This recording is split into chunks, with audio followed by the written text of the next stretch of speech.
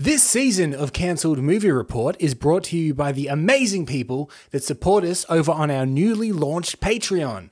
But you know what? More about that later on. Hello and welcome to Cancelled Movie Report, the documentary podcast series that talks all about the best movies that Hollywood never made. My name is Michael Campbell. You may know me as the official host of the Village Cinemas podcast, The Cinema Crew, but I'm not alone. In fact, I refuse to do this podcast alone. And joining me, as always, one half of the award-winning Game Boys comedy duo, and now one half of the award-winning podcast Cancelled Movie Report, actor and comedian Mr. Eden Porter. Thank you very much for having me, Cambo. Can we claim that, do you think? Big time. Okay. I have been. we came second, and to us, that's just first runner-up. Yes, exactly. We're back for season 3. That's right. We want to thank everyone for waiting for so long. We know it's a long time between drinks here. But, you know, we've had busy life. You know, Eden, you got married. I got married. I got engaged. We both bought a house. Separate houses, I should point out. It'd be weird if we brought the same one. But that's taking the podcast to a whole new level. We got all that out of the way so we can focus on our first love, which is obviously recreating cancelled movies. It's so good, mate. And this is we're back to what we do best. Exactly. And since it's season 3, we wanted to kick it off. We wanted to bring in a very special guest. Now, you may know him as one half of the only podcast on the internet that talks about movies, Total Reboot, or from his investigative journalism work on podcasts like Finding Drago and Finding Desperado. It's Mr. Alexi Toliopoulos. Boys, it is my pleasure to be here to discuss things that were almost movies. So officially, we still remain the only movie podcast on the internet. But yeah, I love your show, guys. I'm so glad I got to finally come on and hang out. Well, thanks for joining us. Now, here's something I want to ask. You've reviewed new movies. You've reviewed classic movies. Have you ever reviewed a movie that just straight up doesn't exist? Sometimes it feels that I have. You know, there's that era from like the early 2000s where movies just simply do not exist anymore. Yeah. Like, I recently remembered the movie Cold Soul starring Paul Giamatti existed. And that feels like it's something from another universe that's like traveled over through some kind of slipstream. It's so obscure that it may as well just be a cancelled movie. Absolutely, absolutely. We're talking about one that's often been requested on this show. In fact, it was requested by Thomas McCoy from Scotland and Roman Johnson. They've both requested this. We're going to cover Darren Aronofsky's Batman Year One. After the disaster that was Batman and Robin, that was almost the end for the Caped Crusader. And while Christopher Nolan eventually rebooted the character in a way that was handled and heralded as dark and gritty, let me tell you, it looks like a Joel Schumacher film in comparison to what filmmaker Darren Aronofsky and comic book legend Frank Miller were cooking up before him. Oh. Now, we mentioned before, this is a pretty famous and popular cancelled movie. I'm curious, Alexi, you were aware of this project anyway, right? Yeah, I think I remember it being so much a part of like my early online curiosities into like cinema and like community boards and chat rooms and stuff. Just reading a little bit about this movie and just seeing it come through. I guess it was just before the Nolan one, right? Like it was basically the project that died to make that one live. And I remember just being infinitely curious about it. And ever since like the Nolan one came out, it living so much in the back of my brain as just like a what if. Because to me, it was so strange. There were so many risks involved and so much involved in Aronofsky weirdly trying to go so far away from any kind of semblance of the character we'd seen before in film or even in the comics. It just seemed like such a weird, unique take on the character that, in retrospect, makes absolutely no freaking sense whatsoever to have ever gotten as close to becoming a movie as it did. Well, okay, so here's the interesting thing. Well, first I want to ask both of you, are we Aronofsky fans? Oh, God. Okay. I'm very up and down. Like, I love Black Swan and I love like a few of that era of movies. But I would say Mother is famously my least favorite movie of the decade. I fucking despised it.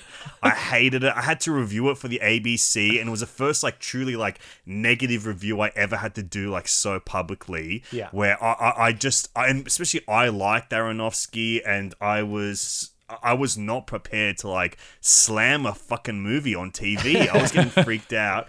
and one of like my fellow panelists was telling me that they just reviewed another movie negatively, and the director emailed them. And so I'm getting in my head so much. I'm about to slam this guy that I've previously quite liked. My nose started bleeding with stress, and I had to like go fix myself up before we started filming. Come back, and I'm like, oh my god, okay, fine, I'm good now. And I just like kept the tissues nearby me. And I thought they were just shooting me like in a close-up or a mid-shot. And then when it came to air, it was wide and I could see this pile of bloody tissue sitting on my lap during the whole review. And I was like, what is going on? This is a fucking horror movie in itself. So, okay, Aronofsky brings some stress to you. Okay, well, you can relax today. It's like take it easy. Just keep the tissues nearby. In fact, let's call out to all our listeners. No one tell Aronofsky we did this. Yeah, do not pass it on. I might flick the camera off at a certain point if something weird goes down, if I have a bodily function go wrong. What about you, Eden? You an Aronofsky fan? Yeah, big time. Yeah, look, I agree. Mother was not a great film. But you've got to look We're at... off to a swing start to our friendship if we can agree Mother sucks shit. But the back catalogue, you've got some big films there. Aronofsky has. Everyone also forgets Noah. I feel is also a bit of a rough patch in Aronofsky. I'm not familiar. I've actually blanked that out of my memory banks. Another movie that doesn't exist is Aronofsky's like $100 million biblical epic. But this is, I would say, we're in peak Aronofsky territory at this time. So I'm going to give you a little bit of context about this project. Awesome. We're living in a post-Batman and Robin world at this time. That was 97. This is the very beginning of the year 2000. Okay. So at this the point... new millennium. Exactly. Aronofsky has done Pi, and he's either just about to or has just completed Requiem for a Dream. That's the era of Aronofsky we're talking. Holy shit. That early. I always imagined this was a bit after The Fountain or something. So the year, 2000. And the way that this project started isn't with Aronofsky. It's actually with Joel Schumacher. So after Batman and Robin comes out, obviously he knows what he did. I've made a huge mistake. Yeah. And he wanted to kind of reclaim a bit of credibility. And he actually pitched to them, okay, we've gone too far in one way. Let's go back the other way. And I want to do an adaptation of Year One, the famous Frank Miller comic book. And Warner Brothers said, great idea, not with you. So there's two essential sources that we're going to be using for this podcast. The first is the book itself, Batman Year One by Frank Miller, released in the late 80s. A gorgeous reveal, by the way, to lift it up at the exact moment you mentioned it. Beautiful to hold the book. For those that are only listening, it's the deluxe hardcover. Oh, what a flex. Oh, it's getting hot in here. It's getting hot in here. Often seen as like the quintessential jumping on Batman origin thing. Yeah. The other point of reference that we use a fair bit on this show is the book Tales from Development Hell by David Hughes. Yeah.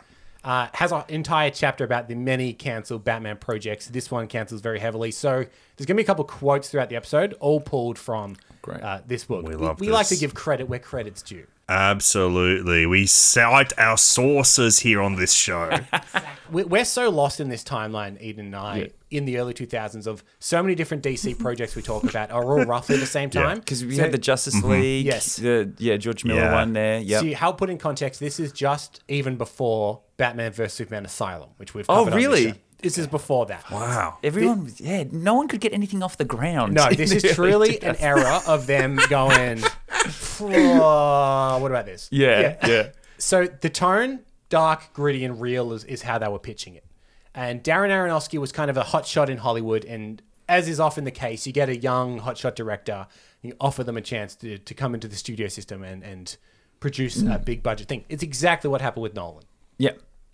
Just several years later. This was hot off Pi at the time. God, that's me at all times, hot off Pi at every point in my life. So interestingly enough, Frank Miller, the writer of the comic book, he came on board to write the script for this because he and Aronofsky had a previous relationship.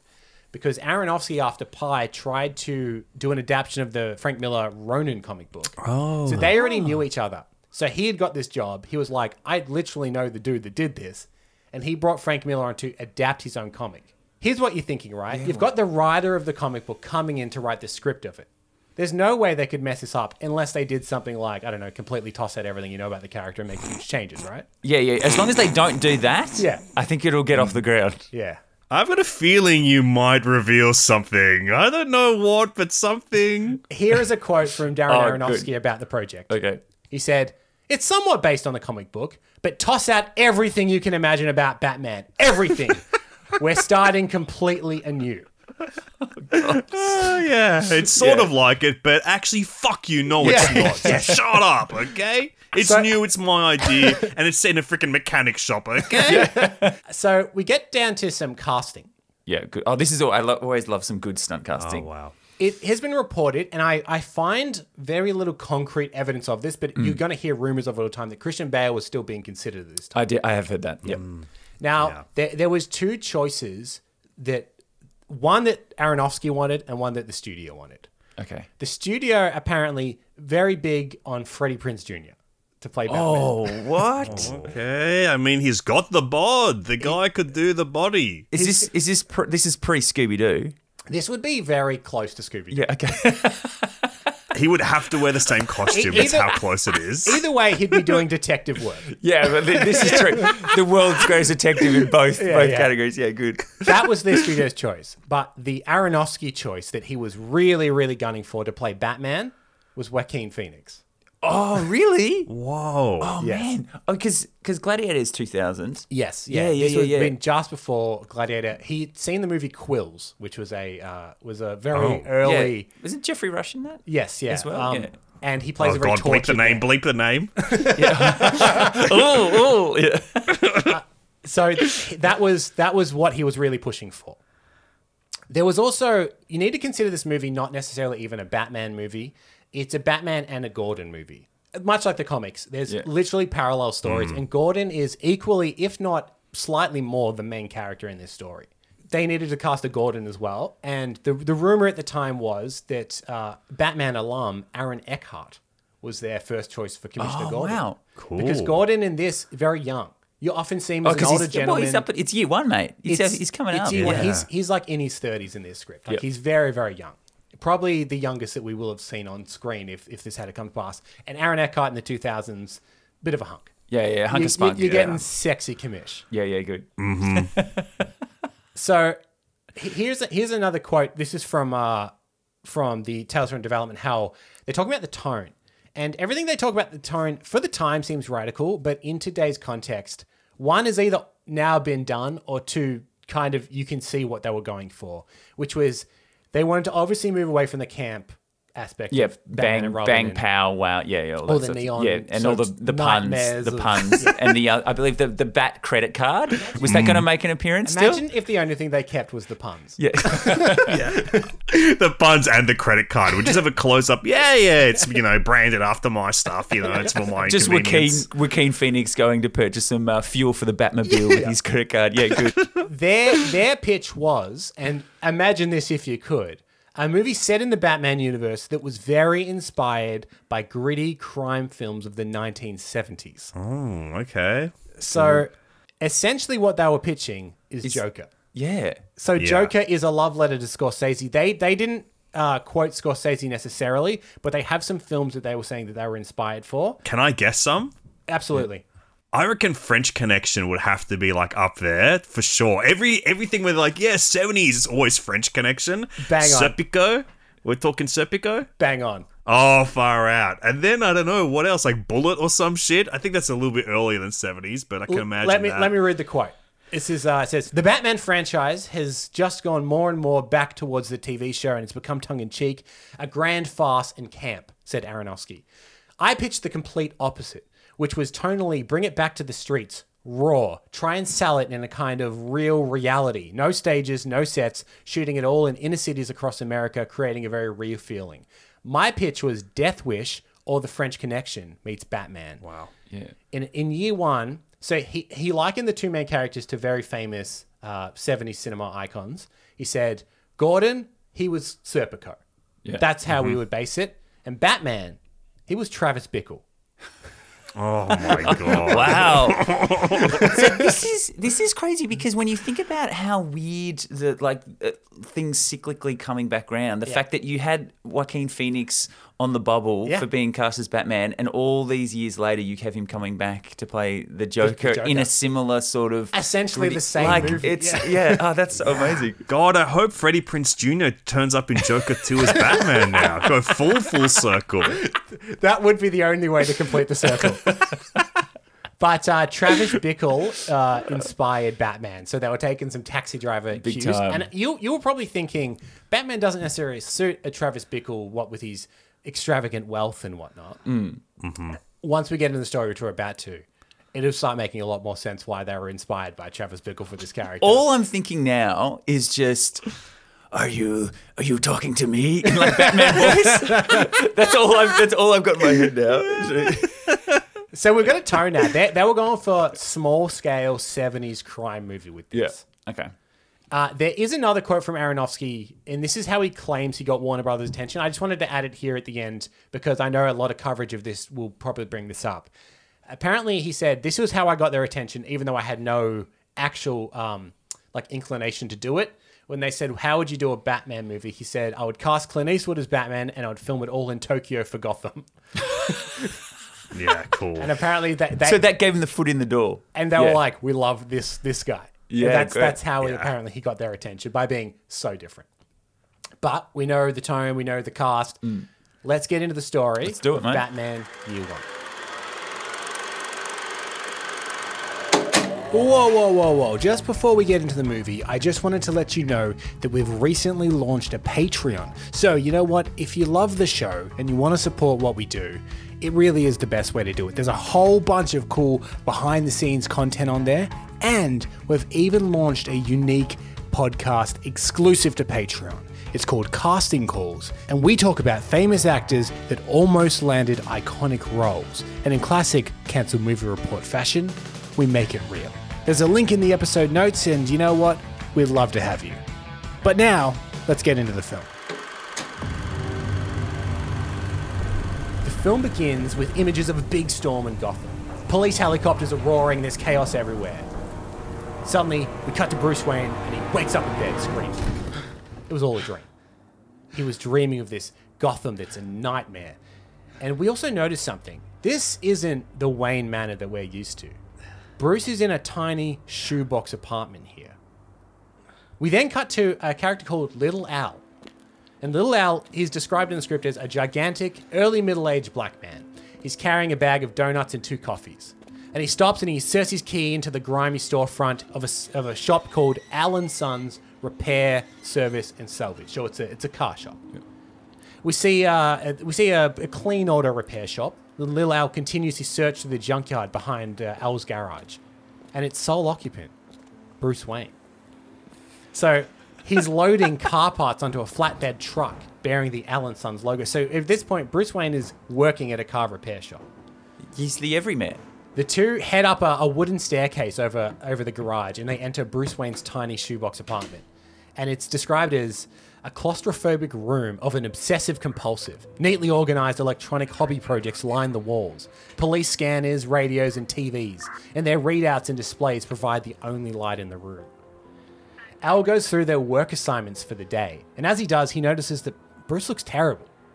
It's here that we learn that Bruce has been having these nightmares, and he's been on medication to try and help. So Little Al leaves this tiny apartment, and Bruce, he closes the blackout curtains. But as he's closing them, his gaze lingers across the street to a Girls Galore peep show theater across the street. Oh my god. And from the look of it, the sleazy sex venue was once a big grand theater. But for now, on top of its classic old world facade is a pink plastic sign that promotes girls, girls, girls. We see Chi-Chi, a young pimp. He's ordering girls around. And inside the cat house, a long, slender black woman, Selena. She's putting handcuffs on a skinny man. She wears a tight-fitting black leather outfit. Selena notices Bruce looking at her from his window. She gives him a playful wave. He just closes the curtains, leaving us alone in his apartment. So this is the setup for Batman Year One. Already, are we noticing any changes? Yeah, well, I think first off, it's thrown out everything I knew about Batman. Yeah. I can so understand a studio going, okay, well, our biggest toy maker movie, we need to like revamp it, get new people excited, and they get this guy in, and they start reading the script, and immediately it's like, yeah, shitty apartment, he's loading crap into a truck, then he's looking at a porno theater across the road, and like, fuck, how do we make this a normal movie? Get Freddie Prinze Jr. on the line, we're gonna get Freddie Prinze in here. Yeah, so already we've done away with Wayne Manor. He does not live in Wayne Manor. He lives in a tiny shoebox apartment and he works in a car garage. That's the Bruce Wayne of this movie. This movie's so rude, it barely even has Wayne manners, it sounds like. And we've already seen pimps and prostitutes across the street. Yeah. This is the aesthetic they're going for. Now, Batman / Bruce Wayne, has an ongoing monologue throughout this movie.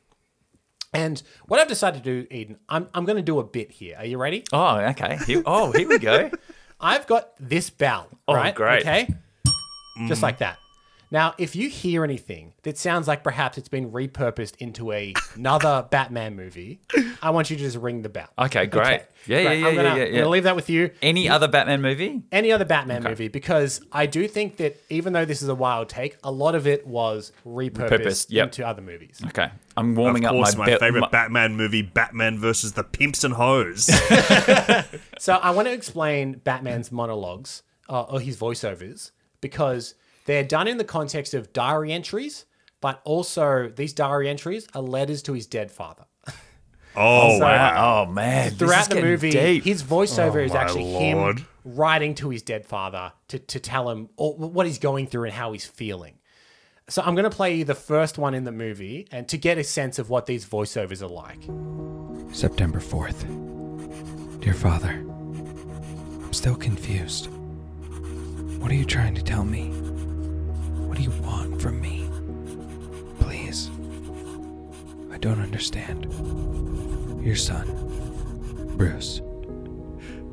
Oh, you're ringing the bell, there, Eden. Mate, the bell is being rung. The bell is being rung. Does that sound kind of familiar? So familiar. What does it sound like? That's the Batman. The Batman, That's the yes. Batman. This is straight out of our most recent Batman. Yes. It's all about him. Yeah, he's talking. He's trying to communicate. He's got his little diary entries and everything like that. Yep. Even the time periods, this is happening around October, as was the Batman. What the They've frick? taken these diary entries. The Batman's recontextualized it a little bit. Yeah. He's writing to remember because he said he's having trouble rather than to his father, but the entry style almost identical. Yeah, because remember he sits down after he goes to the club and he's rewatching everything through his eyes and he's got all these journals and everything like that. So yeah, they love a good little voiceover. Is it like literally word for word? Because it feels so on the money. It isn't word for word, but boy, it's similar. So this is the Batman we're getting. He's conflicted. He doesn't know what's going on and he needs help from his father. Yeah, but his father's dead, Cambo. His father's dead. So we now cut to the apartment of James Gordon, and he's sitting in his bathroom at night. Thunder rolls in the night air, and in the sweaty palms of James Gordon rests 6 bullets. Gordon sits in his boxers on the toilet, and in his mouth, he holds a service revolver. Oh, wow. He can hear his wife in the other room, Anne. She's saying, Honey, come to bed. Gordon looks up at the door. He puts the gun with its wet barrel back into his holster and the badge clipped onto the side and he leaves the bathroom. But this is how we meet Commissioner Gordon. Oh my Sitting God. in his boxers on the toilet with a gun in his mouth, contemplating suicide. You wanted dark and gritty. I kind of hope this is how we meet every one of our beloved characters in this universe. It's just immediately them trying to commit some kind of suicide. Yeah, it's just the penguin with a noose around his head and so. So yes, it's fair to say Gordon not in a good spot in this. No, it doesn't seem like it. We cut to the police precinct in the squad room in the morning. And Gordon, he gets off the elevator and is walking through the busy precinct. And it's a room full of cops. And as he passes, conversations stop. And men with shoulder holsters and badges on their hips, they watch Gordon with obvious disdain. So clearly he is the odd man out here. We catch quick glimpses of 2 detectives stuffing yellow envelopes with stacks of bills. This place is clearly a breeding ground for corruption and they're taking payments and money left, right and center. We also learn that Jim, he wants no part of this. He's an honest cop. Yeah, and well- he's the only honest cop. I'm gonna again. We're gonna look at Batman there. The entire Gotham Police Department, they're all on the take and everything Yeah. like that. But Jim Gordon, Yes. he's the sole honest cop in there. I will say that is true of the Batman, also true Yeah. of the comic. Yeah. So the Batman did obviously take it, but that's a very Gordon trait to be the He's only always honest the cop straight in shooter. Gotham. Yeah. So this is where we're starting to get real Serpico vibes with Gordon. Wow. The whole we place love is this corrupt. shit. He's the only one that's not. God, I pray frickin' Gordon's wearing a poncho and a little bucket cap like Serpico the whole movie. Oh my God, I'll frickin' die if that's what we get. He's got a giant dog following around for some reason. So this is here that we meet Detective Flass. And Detective Flass, he's very, very corrupt, and he's a huge hulking guy.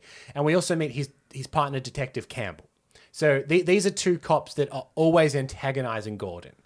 And they try to actually get him to take some of this bribe money. Gordon wants nothing way. to do with it. We cut back now to the Girls Galore Peep Show Theatre that night. Bruce is walking home and he's carrying a paper bag with groceries in his arms. And we see Chi-Chi, the pimp from earlier. He's meeting with Detective Flass and Campbell. Hey there, Chi-Chi. And they sit behind a wheel of an unmarked cop car. Chi-Chi is passing them one of the yellow envelopes that we saw earlier. Got something for us, greaseball. And he's passing through the window of the car. Flass, he flips through the bills and he tells Chi-Chi he's a little short this month. And Campbell says that, maybe Selena over there, she can make up the difference, huh? so again, this is, it's yucky, isn't it? This It's feels so yucky. yucky.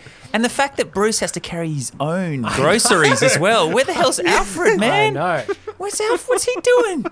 So Selena, she refuses. She's like, I'm not having any part of this. And Chi-Chi, he grabs her by the arm when she tries to walk off. But suddenly Chi-Chi's aware that Bruce is standing very close to him and he's glowering at the pimp. And in the script, it describes it as pure, unholy hatred in his eyes. Wowza. Chi-Chi flicks open a switchblade and he backhands Selena across the mouth. Bruce, he's oblivious to this knife and he's moving to take out Chi-Chi, but Selena, she catches his eyes and without saying a word, she says, don't. It's not worth it. So she watches Bruce as he marches back into his garage and he kicks open the door of his apartment and he flings his grocery over it and he punches the plaster wall. So this is a man struggling with his anger issues here. Oh my God. Chill how- out, brother. How are we feeling about this very aesthetic, very grimy setting? Mate, I tell you what, when they said that it's going to be dark and gritty, how far are we in? Like 15 minutes? Yeah, we're not very far in. Yeah, we've had cops on the take, prostitutes, pimps, stabbings, punching walls. Like they're going down a dark hole. Yes, a lot of this inspired by the comic. Selena in the comic, she was a prostitute. Yep. We should talk maybe a little bit about Frank Miller's treatment of female characters, which is historically not great. It's not good. They're all The damsels. guy's a creep. I mean, at least on paper, the way he writes, the guy's a creep. Yeah, women, they're either damsels or prostitutes in a Frank Miller story. So Yeah, that's true. unfortunately, Selena's been made into a prostitute. So little Al, he sees Bruce storm into his apartment and he goes up to Bruce and he says, come to my office. Little Al, he's sitting behind a desk and he starts opening little like drawers in his desk. And he finds what he's been looking for. It's a small wooden box. He turns to Bruce and he tells the story of how Big Al, so this is a little Al, remember? Yeah. Big Al, his father, he found Bruce in a junkyard when he was just a boy. And he raised him as his own. He tells Bruce that all he had was a single object. And he hands Bruce the box and he calls it his inheritance. He says, take your inheritance, it's time. Bruce, he's now sitting in his apartment and he's looking at this wooden box. And as he does, we hear him writing another letter to his father. September 22nd. Dear Father, I almost slipped today. God help me if I lose control. Little Al gave me back my inheritance. What should I do with it? Please tell me. I don't know how much longer I can go without your help. Please send instructions. Your loving son, Bruce. So we can tell that whatever is in this box, which we don't know what it is yet, it's weighing heavy on him. There's something in that box that is part of his past and it's weighing heavy on him. But also found in a junkyard. Yeah, where did they pull that? Where did they pull that from? I don't know. Like, that's so random. What do we think of completely undoing the Batman mythos of the billionaire playboy? This is so weird so far. Like, because everything's so grounded and like gritty, realistic, like a 70s crime movie. Yet then, like, the idea that, oh yeah, we found this baby in the junkyard and just raised him ourselves. That feels like the fantasy, and that feels fucking so strange, like from a fairy tale movie or something. Yeah. Well, it's weird that that's such a big part of Bruce is like he's got everything in the world given to him. So it's more interesting when he then decides to become the Batman and fight crime, because it's like, well, man, you're in your little ivory tower. You don't need to do that. Yeah, they've taken everything away from Bruce in this movie. He was found in a junkyard. He lives in a shoebox apartment, and he's a mechanic. But Cambo, what's in the box? What's in the box? Well, we see Bruce, he's written this letter. He signs the letter. He stamps it. And then he puts it into a large collection of unsent letters. So he's been doing this for a while. We see there's a big collection of letters to his father. He's clearly been writing these letters for quite a while. We now see a flashback. And guess what? We get to see the murder of the Waynes again. Oh, good. Because I haven't seen that enough, you know? I've seen too many intact pearl necklaces that I need shattered. So it'd be great to really relive this moment. Well, honestly, I'm not even really going to dwell on it because it's exactly everything you described is in the script. The pearl necklace, the gunshot, all of that is there. But what's most important to note about this flashback where we see the murder of the Waynes is obviously they're leaving the movie theater and they've just seen Zorro. Yeah. Right? That's the Always movie Zorro, they've just seen. Zorro makes a lot of sense, influenced Batman in a big way, but it's also notable because Zorro is going to be a motif in this film. So they've just seen the movie Zorro. But the most important key bit of information is, they're leaving. Bruce is pretending to have a sword fight like Zorro. And we see the events, the pearls and the guns and everything. And then we see that movie theater that they exit and it morphs to modern day. It's the Girls, yes. Peep Show Theater. This is why Bruce is obsessed with this theater, why he's living so close to it, why he's watching it all the time. It's the theater in which his parents were murdered outside of. Oh, mate. Because you want to stay close to that. You want to relive that every day of your life. Well, clearly he's not coping well. Whatever system he has in place for trauma isn't working. But you know what? I can really, just as a visual, I can really imagine that scene playing out, and then it goes to the front of the theater, and then it does the aging, the neon sign appears. I can actually really see that really clearly. Yeah, it's cool. And it's such like a messed up Batman psyche thing to just be like, yeah, I am, I guess, kind of turned on by the idea of my parents' death as well. So as this transforms back into the Girls Theater, we kind of come down from that and we see that Detective Campbell, who we saw before taking a bribe, he's kind of a fat, slobby detective. He's staggering around the streets and he's drunk and he's throwing things up to Selena's window. He's trying to get her attention. Because, he wanted a bit of that action to make up the difference. And she tells him, nice. You picked a bad night to mess with me, Campbell. He doesn't take any of this. And we see him, he stumbles inside the theater, and inside, they call it the cat house. And moments later, we see Bruce still dressed in his mechanic uniform here. He crosses the street after Campbell. We hear bang, bang, bang as Campbell's like banging on Selena's door to let her in. She's saying, no, go away. He kicks the door in. And then suddenly there's a tussle between him and Selena. Like he's really kind of going, this is getting quite violent. Suddenly, Bruce appears in the room. He delivers a big uppercut to Campbell to try and get him off. Suddenly, Selena picks up a cricket bat and crack, she hits Bruce. Suddenly, Bruce, he staggers and things are starting to go dark and we hear Selena say, sorry about that, but he's mine. Bruce slowly comes around. Selena's gone. Campbell, he lies smashed on the floor in a puddle of blood. He's dead. Completely dead? Completely dead. We also see red flashing lights from the street and we hear footsteps in the hall and voices. We hear Gordon and Flass down the hallway. The cops are there. This isn't good. Bruce makes a desperate play and he actually throws himself out the window and he's hanging for like his fingertips outside the window as we hear Gordon and Flass start to come into the crime scene.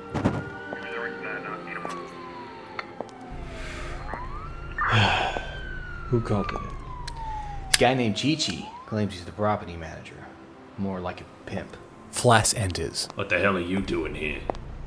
It's my collar. Like hell it is. Get out of my way. Gordon stands in the doorway. He doesn't move. Jimmy boy, I ain't kidding around now. Okay. Have it your way. Yeah, that's what I thought. Flass sees the body of his dead partner on the ground. Oh, Christ. I thought you said there were 2 bodies. Well, I mean, that's what this guy Chi-Chi said. And it's what it looked like about 3 minutes ago. Girl who lives here goes by the name Mistress Selena. 21, 5'9", 120 pounds. She works in an S&M dungeon, obviously. She hasn't turned up yet. Flass casually looks around the crime scene, picks up a pair of handcuffs. You don't seem all that broken up. This is your partner, right? Flass angrily throws the handcuffs into a closet door. This kind of shit happens every day. I've learned to grieve in my own way, Jimmy boy. And what exactly does that mean? It means I'm gonna find her and put her in a box. It's that simple, huh? Yep. Come on. There's more going on here. She didn't do this alone. What was it? Campbell wanted his graft and trade? That pimp get tired of paying you guys off? You, get out. Yes, sir. Listen, Boy Scout, you need to think long and hard about what you say and do on the job. You're in way over your head. Keep it up, and somebody's gonna get hurt. Okay, so this is our first impression of Detective Gordon. Described in the script consistently smoking Marlboro cigarettes. It makes a point every time. Really? Gordon lights his Marlboro. But he is he's over it, isn't he? He's at the end of his rope. He knows what's going on here. He knows Campbell's coming here for no good reasons. He knows Flass is getting paid off. But there's nothing he can do about it. Interesting note. Can I just go back to the weapon used in the assault? A cricket I'm so bat. glad you brought it up. I'm so glad bat. you brought it up. Where are they pulling that from? Not a baseball bat. No, a cricket bat. bat. Is she meant to be English or anything like that? Or where is this from? Well, funnily enough, Selena, the rumor for casting for Selena, and again, this is similar to Christian Bale, where people say this a lot. There's very little concrete evidence to support it. Apparently, they were looking at Halle Berry, who then did go on to play Catwoman, albeit not Selena Kyle, but Catwoman. So it seems like they're going for an American. But yeah, cricket bat. Cricket God, bat. this would be awesome if just here you go, actually, and everything else, this is set in London. yeah. At the end, it pans out and there's Big Ben. I didn't explain, but Gordon walks into the crime scene and he's swinging his little baton. He goes, hello. What's all this then, eh? Now that's a good twist. During this scene, Bruce was hanging by his fingernails on the thing. And it actually says when Flassy throws the cuffs against the cupboard door and there's a bit of a smash, he lets go at that point and he gets under the street and they don't hear him drop. Yep. He covers his hand and he scurries off back. But he doesn't know what happened here. He's like, what happened? I passed out. Why is this guy dead? What's going on? He's very confused about it. But we cut back to Gordon at home with his wife as they watch the news. And they speak of a crime wave happening in Gotham. But they also tease a story about the missing heir to Thomas Wayne's fortune. Oh, they just dropped that in, do they? Okay, and yeah. if they will return before the 15-year deadline. This idea that Thomas Wayne's heir is missing. No one knows where he is. I suspect it's Little Al. It seems like such like a Happy Madison comedy thing to be like, yeah, there's a dead millionaire, and guess what? There's a deadline to find out who the son is before the money just goes to whoever the hell the most evil guy in the town is. I believe, isn't that just the plot of Mr. Deeds? Yeah, I was going to say. Yeah, real Mr. Deeds vibes going on here. So we cut to outside Commissioner Loeb's office. Now, Commissioner Loeb is quite a key figure in this story. Because obviously, traditionally, Gordon is the commissioner. Yeah, Commissioner Gordon. Since this is Olan, he's just a detective. The current commissioner is Commissioner Loeb. And he's sitting in the waiting room. And we hear loud, muffled voices arguing in Loeb's office. The door opens, and Gotham's young assistant district attorney, Harvey Dent, he stands outside the office and he's yelling back into the office. He says, "You can't protect him forever. Estrada will go down and you'll go down with him." And he storms off. So, mate, Harvey Dent's here. Harvey Dent is here. This is good. Hold on to your acid. And we also know see what happens. Harvey Dent, he's on to Loeb. Obviously, if Harvey Dent's looking into him, Loeb's no good, and someone called Estrada's no good. So we cut to inside Loeb's office now. And Gordon, he asks for a transfer out of Gotham. And Loeb tells him that he's not going anywhere. And people like him and that district attorney Dent, they better learn how things really work in this town. So it goes all the way to top. Like, no one in the police force is good. And Gordon's I ready. would imagine if he wanted to put in a transfer for Metropolis. He's like, I'm out of here. Then you start crossing lines. Yeah, that'd be great. But I can't think of a single person that might be able to help Gordon here become, to rid the Gotham of crime. Yeah, I can't think of a single person. He needs a partner. He needs a partner. We cut back to Gordon's apartment. And what's Gordon's favorite pastime? Putting guns in mouths? Correct. Yeah. He's sitting there with another gun in his mouth. But this time, he's actually loaded a bullet into the gun. Last time he had it in his head. Yeah. He's got a bullet and he's pulling the hammer back. Oh, We hear the okay. front- He's very close to killing himself It's right very now. clear. You can imagine the gun shaking, but we hear the front door open in the distance and the sound of Anne, his wife. She comes to the bathroom door and we hear her tell him Jim, it's a boy. she's pregnant. Oh, and they now know that it's a boy. Gordon takes the gun out of his mouth and he hides it again. Wow. Can't wait till he buys his little son his first tiny little handgun. It's funny that Commissioner Gordon is known for having one child that is a girl. Yeah. Oh, yeah, of course. Yeah, and Barbara. they've changed that as well. It's a boy in this. Yeah, he has a son in the Nolanverse. Yes, Yeah, and, as well. and in the comics, his wife is also pregnant with a boy. So that is something directly from the comics. So we're now sitting. The next scene, it takes place in parallel. So the first is Batman. He's sitting in his apartment and he's looking at his inheritance, his box, and he's overcome with guilt about what happened with Campbell. He doesn't know what happened. He doesn't know who killed Campbell. He doesn't remember anything, and he's writing to his father. October 3rd.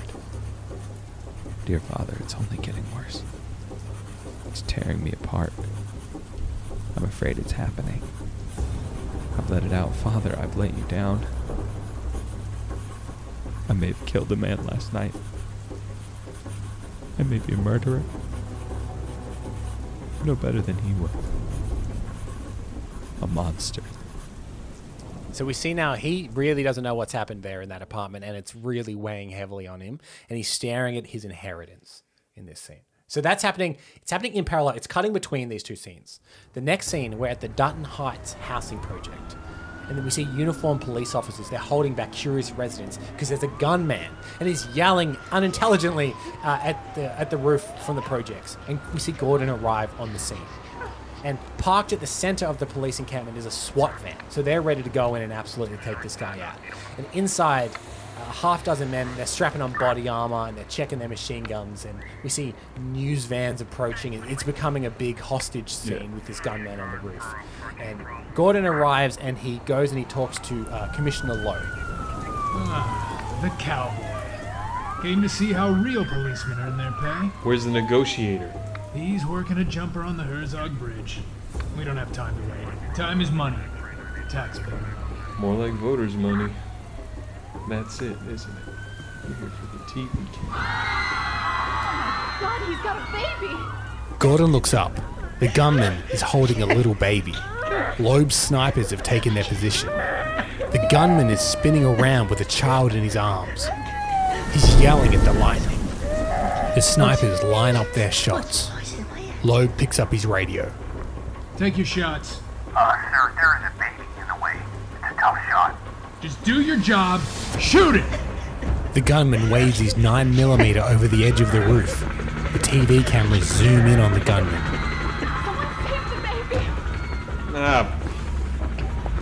Gordon steps out from behind the police barricade, heads towards the building. Gordon, get your ass back here, now! Gordon holds up his revolver with two fingers on its barrel. Hey! Hey you! I'm coming up! He drops the weapon and enters the building. Gordon creaks up the stairs and approaches a door that says roof. He eases it open. The scruffy gunman yells up at the TV news helicopters. Don't noises, no gangering lunch. Gordon steps out onto the roof, hands up in front of him. The gunman's 9mm is pressed into the little boy's mouth. He holds the child against his chest. Hi, my name is Jim. Loudmouth. Rod, live easy. TV news cameras circle overhead, capturing the whole scene. Gordon points to the sky. Dad! Helicopters! Rich. Again. Gordon slides closer to the gunman. Nice toilet. Where's your medication? You have to trust your doctors. Trust in the system. Nice toilet. Everything will be fine. Just follow the program. I'll change it.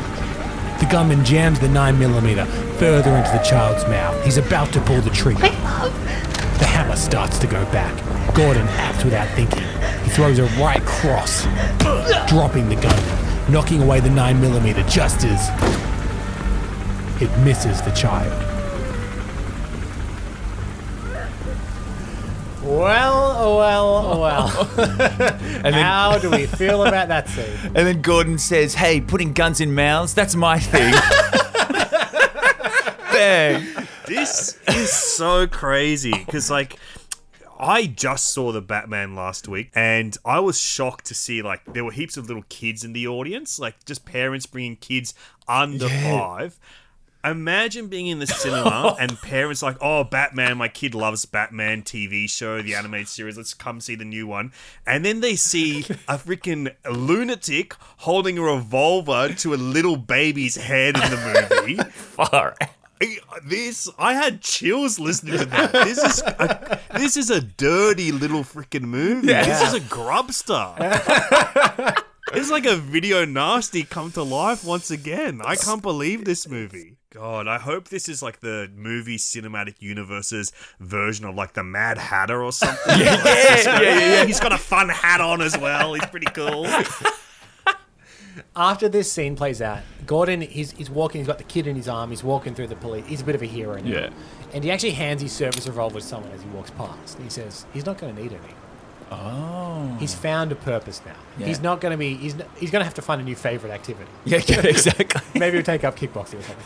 But yeah, he hands his revolver away and he says, I'm not going to need it. So we know that he's made a decision. He's going to look after people now, individuals, yeah. He's on a diet. No more revolvers for lunch anymore.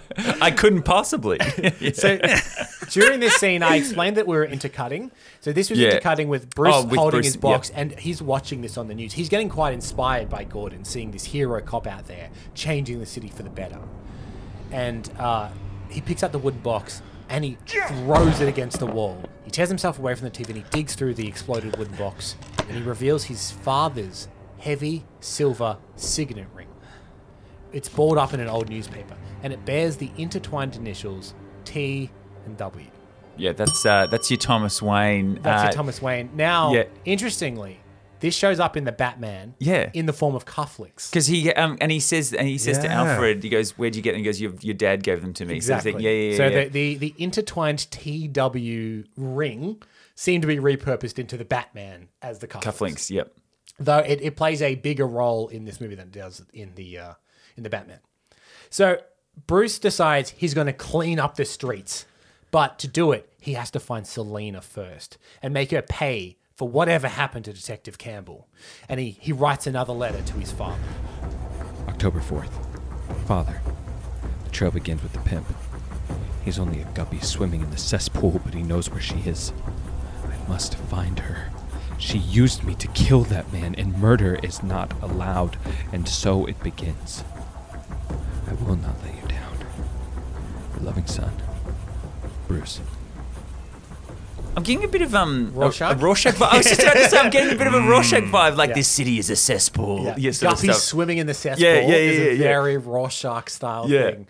Which is funny because Rorschach is supposed to be the very worst of people that don't see grey. They only see black and white. And how bad that can become. And Bruce is pretty much teetering on Rorschach territory here. Bruce has decided, though, he's going to go see the pimp. He's going to find Selina. He's going to start cleaning up the streets. Yeah. He puts on a big overcoat and a wide-brimmed concealing hat. And he holds up a fist and you can see his father's ring on his hand. Bruce, he questions Chi-Chi. And Chi-Chi, at this point, he's sporting 4 big finger scratches down his face.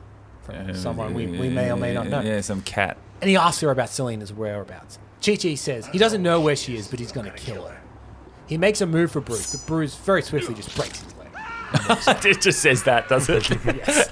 So we now cut to what is like an early days Batman montage. In fact, Batman even puts on a fake scar on his cheek to say, like, if I have a distracting wound, people will throw people off the scent and they'll be looking for a guy with a big scar. Again, an element taken from the comic books. But we see a montage of Bruce on a one-man crusade on crime. I like to think his wide-brim hat is like Carmen Sandiego style. Big Zorro hat running around. Well, exactly. He's on a one-man crusade against crime. And he's beating up crims left and right. And his father's signet ring, it crushes flesh against bone, leaving a deep, bloody mark every time he does. This is an ultra-violent thing we're seeing. He's breaking limbs. So he's almost, well, this is sort of, if you want to look at, I'm going to hit the bell here, because if you think about Ben Affleck, he does the old, he like sears the little Batman symbol into people, so it's very similar to. Hold that thought. Okay, We're sorry. going to go back to that. Okay. At one point, he's smashing people's head against brick walls. Like, he's really, like, giving it to these creeps. And through it all, Bruce, he's also getting beaten really bad. He's getting very, very injured. But despite all this, Bruce finally sleeps. Sound and restful. He's not getting the nightmares. Like a baby anymore. With a gun in its mouth.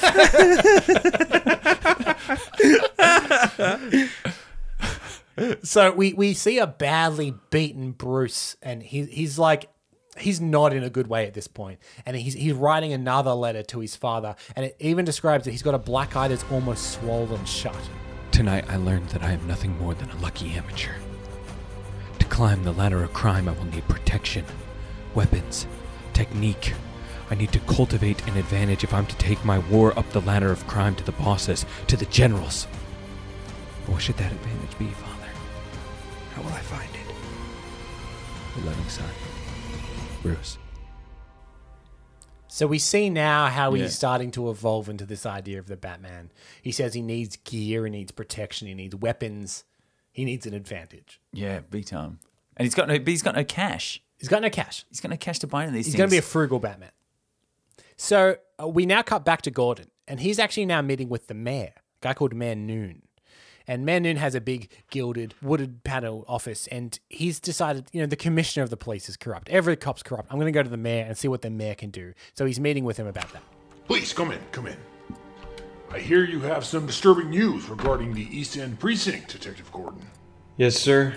I'm afraid so. Well, first, just let me say how impressed I am that you came in.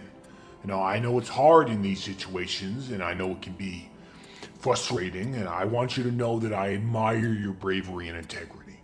Okay, we need more men like you on the force. Thank you, sir. I'm not trying to be a hero or anything. It's just that, well, things are out of control. Of course, I understand. Have a seat. Now, tell me everything. It's not the normal procedure. Why bypass internal affairs? I believe the problem goes beyond the East End Precinct. Far higher. I've seen the money. Been offered bribes. Almost forced to take them. Okay. I see. I can name names. I'm willing to testify. I believe my current notoriety with the news media makes this the perfect time to bring this matter to the public. If we hold a press conference... Oh, slow down, Jim. I'm afraid it's not quite as simple as that. Now, we have to be absolutely careful how we present our case. Now, who have you told about what you know? Who knows that you've contacted me? No one. I mean, besides my wife. I don't know what sort of repercussions I'd face if they knew I was here. Okay, good. The fewer people to know, the better. Now, you may be in some serious danger if these corrupt officers knew that we were working together. Okay. What do you want me to do? Well, for now, I'll see what I can do on my end. I want you to lay low, act normal. I'll contact you when it's time to make our move. But sir, there has to be something I can do to help us prepare for our case. At least I can document what I see. Do nothing to jeopardize your safety, Gordon. Okay? Keep clear of the officers involved. Let them think it's business as usual in Gotham while, we work up a plan. Okay. Good. Now you'll see. We'll get these guys. How do we feel about Man Noon? Do we trust him? He's corrupt. Yeah, this. I mean, I don't even. I'm at the moment. I'm at the point in the movie where I'm trying to figure out who is the villain. Like, is Man Noon going to be the big bad? Yep. Is he going to be some kind of like allegorical for a famous Batman villain from the comic books, or what kind of direction we're heading in? How far are we straying away from what we know to be like a comic book hero movie? I think anyone that says the lines, like, who knows that you're talking to me, that's a red flag. That's a pretty big red flag. He may as well go like, who do I have to kill after this meeting to get away with whatever I'm up to? Exactly. Just even when Gordon mentions his wife, you're like, oh, God. Come on, mate. What are Rookie you mistake. doing? Come on, dude. Yeah, my wife and my strongest friend with 1,000 guns. So that's who knows that I'm here, okay? Okay, so we're now going to cut back to Bruce. Now, important to note, in the comic book Batman Year One, it starts with Bruce re-entering the country after a 12-year absence, and he's been off training because that's how he gets his Batman skills. Yep. This Batman doesn't have the funds, and there's many different ways in the comics that Batman has kind of acquired his skills. Sometimes it's training with Ra's al Ghul and the League of Shadows, and sometimes he's done it himself. How do you suspect this Batman will acquire all the skills and knowledge required to be Batman? Rocky montage. That's all I can imagine. Rocky montage, some freaking loose eggs in a cup. You're thinking working out? You're thinking workout montage? Yeah, I'm thinking montage as well, but I'm thining he's in the mechanic shop, so he's lifting up engines. And he's throwing tires around and stuff like that. Okay. Yeah. Rocky 4 montage. Yeah, exactly. All shall be revealed with the next location. We cut now to the Gotham Public Library. Oh, wow. Okay. Because what is the most dangerous muscle? The Bruce mind. Brings a huge pile of books. The books include Understanding Ballistics, Explosives Step by Step, Guerrilla Warfare, Thrown Weapons my Handbook, Lord. 101 Sucker Punches. Wait, did you say Thrown Weapons Handbook was one of Thrown them? Weapons Handbook. My God, Chapter 1, throw the book and see what happens. So he doesn't go and train with ninjas. He goes to the library. And it even says that the librarian's giving him kind of weird looks because he's checking out all these God. weird books. Yeah. I'm imagining the librarian's freaking Ra's al Ghul, just like little tiny glasses, but that little weird little beard thing that he's got going on. We also see Bruce, he's shopping. He's buying ammo belts, hunting knives, combat boots, binoculars. Bruce holds up a heavy helmet device with wires sticking out the top. We see him buying spray paint, saw, tin snips, razors, duct tape. So he's obviously preparing. Bruce The guy's on a list somewhere with this freaking Yeah, I know. There's some red flags. As soon as there's reports of the Batman, they'll be like, well, it's him. Yeah. He checked out all these books from the library. He went and brought all that weird equipment. So Bruce holds up a white field hockey mask and he's kind of glaring at it. It's like a goalie's mask. And he's got padded gloves and shin guards and a bright red catcher's chest protector. And we hear him again writing to his father. November 15th. Dear Father, I'm ready for the next level. I realize now violence alone is not enough. I must become a detective, a scientist, a scholar of crime. I will need tools to give me an edge. I will no longer rely on strength alone. Father, I can feel myself transforming. So this is, I guess, Mark 1 of Batman. He's still got colourful pads and stuff on, but you see him starting to build he's got his chest protector, he's got a helmet on, he's got gloves and gauntlets See, on. everyone's got to start somewhere. So I think it's a bit disingenuous when the Christian Bale Batman says, I'm not wearing hockey pads, because that is exactly what he started out wearing. He is, in fact, wearing hockey pads. Exactly. Yes, I'm so glad that you picked up on it. So we cut back to Gordon, and despite Man Noon's advice, he's still collecting evidence about corruption in Gotham. And everyone in the police station, they know about it. So we cut to the Gotham Justice Building garage, underground garage at night. And Gordon, he's putting the key in the door to his car, when suddenly he hears a sound.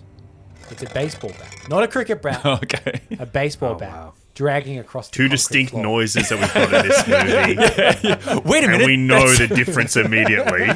So, yeah, there's a baseball bat dragging across the concrete floor. Gordon pivots. There's more baseball bats approaching from every direction. You see shadowy figures surrounding Gordon. So it's not a little league team. No, it's not a little league team. Yeah. The Bad News Bears. A baseball bat slams into Gordon's side. You know the orders, dudes. Just enough to keep him out of hospital. We see silhouettes of dozens of cops swinging their baseball bats at a helpless Gordon. And he doesn't have a chance against them. Okay, so we see Bruce. He's now continuing his one-man assault on crime. He's now got all his equipment. And as he does, we see news coverage of his work. They're starting to pick up on this mysterious Batman. They talk of a vigilante trying to scare the underworld of Gotham. They haven't referred to him as Batman yet, though. Well, evidently, his father's signet ring leaves a mark on its victims. As the T and the W overlap, it resembles a crude outline of a bat. Thank you. There you go. Okay. And because all the right. T and W, the W's a bit winged on the side, and the T in Yeah. the middle, it looks like a bat whenever he punches people. So they start calling him the The Batman. Batman. See, that's what Ben Affleck's branding. See, it's all connected now, mate. This is good. Bruce, he's looking at his father's signet ring as the news is covering this, and he's sewing himself back up because he's obviously still being beaten, and he takes the needle and he picks out a bit of human flesh from the signet ring. Oh, God. Oh, my God. And the TV shows a scared mugger in the Gotham's prison hospital. Bruce smiles wide, and we see all these front teeth are missing. Oh, jeez. they've been beaten out of him. God, this is a dirty little movie. Yeah. This is so gross. Bruce cuts the hockey mask in half, and he spray paints it black along with the ammo belt and everything else. He's starting to now. Yeah, black looks good. Yeah, what's playing the shadows kind of thing. He likes it. He paints a pair of steel dentures white, and he puts them in his mouth. And he welds a familiar primitive bat logo into a pair of brass knuckles. Oh, wow. Yeah. So Alright. he tries them on over a pair of heavy leather gloves, and he's got razor blades fitted into the sides of the glove. Ew. And for the last time in this first episode, we hear him write to his father. December 6th. Dear Father, it's all coming together. I can feel it. I have everything I need. All the pieces are falling into place. Everything is changed. I am reborn. I will show them no mercy. Father, you will have your revenge. In this life or the next. Well, we have come to the end of part 1 of our cancelled movie report on Darren Aronofsky and Frank Miller's Batman Year One. We hope you enjoyed the episode, and we would love it if you would subscribe, be it on Apple Podcasts, Spotify, Google Podcasts, or wherever you like to listen. That really does help us get discovered in the charts. It would also be terrific if you could leave us a 5-star rating, or you know what, most importantly of all, just tell a friend. We're completely independent here at Cancelled Movie Report, so your support really does mean the world to us. Alexi, can we tempt you to come back next week? I mean, he's turned into Batman. You need to know how this ends, right? Yeah, I'm on the freaking edge of my seat right now. I gotta find out about Toothless Batman. I'm freaking all in on this now. Well, if people like the cut of your jib, where can they find you? Oh, definitely check out the Finding Drago and Finding Desperado podcast that Cameron James and I work on, which is like investigative documentary podcast. If you like the sound of this, you'll like that. And did we miss anything? We would love to hear from you. You can always get in touch with us at cancelledmovies@gmail.com or at cancelledmovies on all of the socials. And maybe there's a cancelled movie report project you've always wanted to hear about. Well, why not let us know? You can fill out the form in the episode notes alerting us to a project, and we may just give it the cancelled movie report treatment. Also, if you do love the show and you want to support us, do check out our newly launched Patreon. There's a whole extra bonus podcast in there, and the link to that is in the episode notes. We would love to thank our amazing voice cast, including Cameron Logsdon as Batman and Ben Wagner as Detective Gordon, as well as the rest of the incredible cast, all of which you'll find listed in the episode notes. I'm Michael Campbell. I've hosted and edited this episode, and Eden Porter over there, he was my co-host too. Thank you very much. And we both produced the show. Make sure you're listening next week to find out how this all ends, but if you can't wait, here's a sneak peek. I've read the files you sent over. They describe a man who inhabits a delusional world of great danger and violence. Danger, violence. Sounds about right for the East End. Ah, but this mind inhabits a world more horrible than the East End. Now, normally this kind of delusion represents the terminal stage of a suicidal psychosis. He's trying to kill himself. But until then, take care.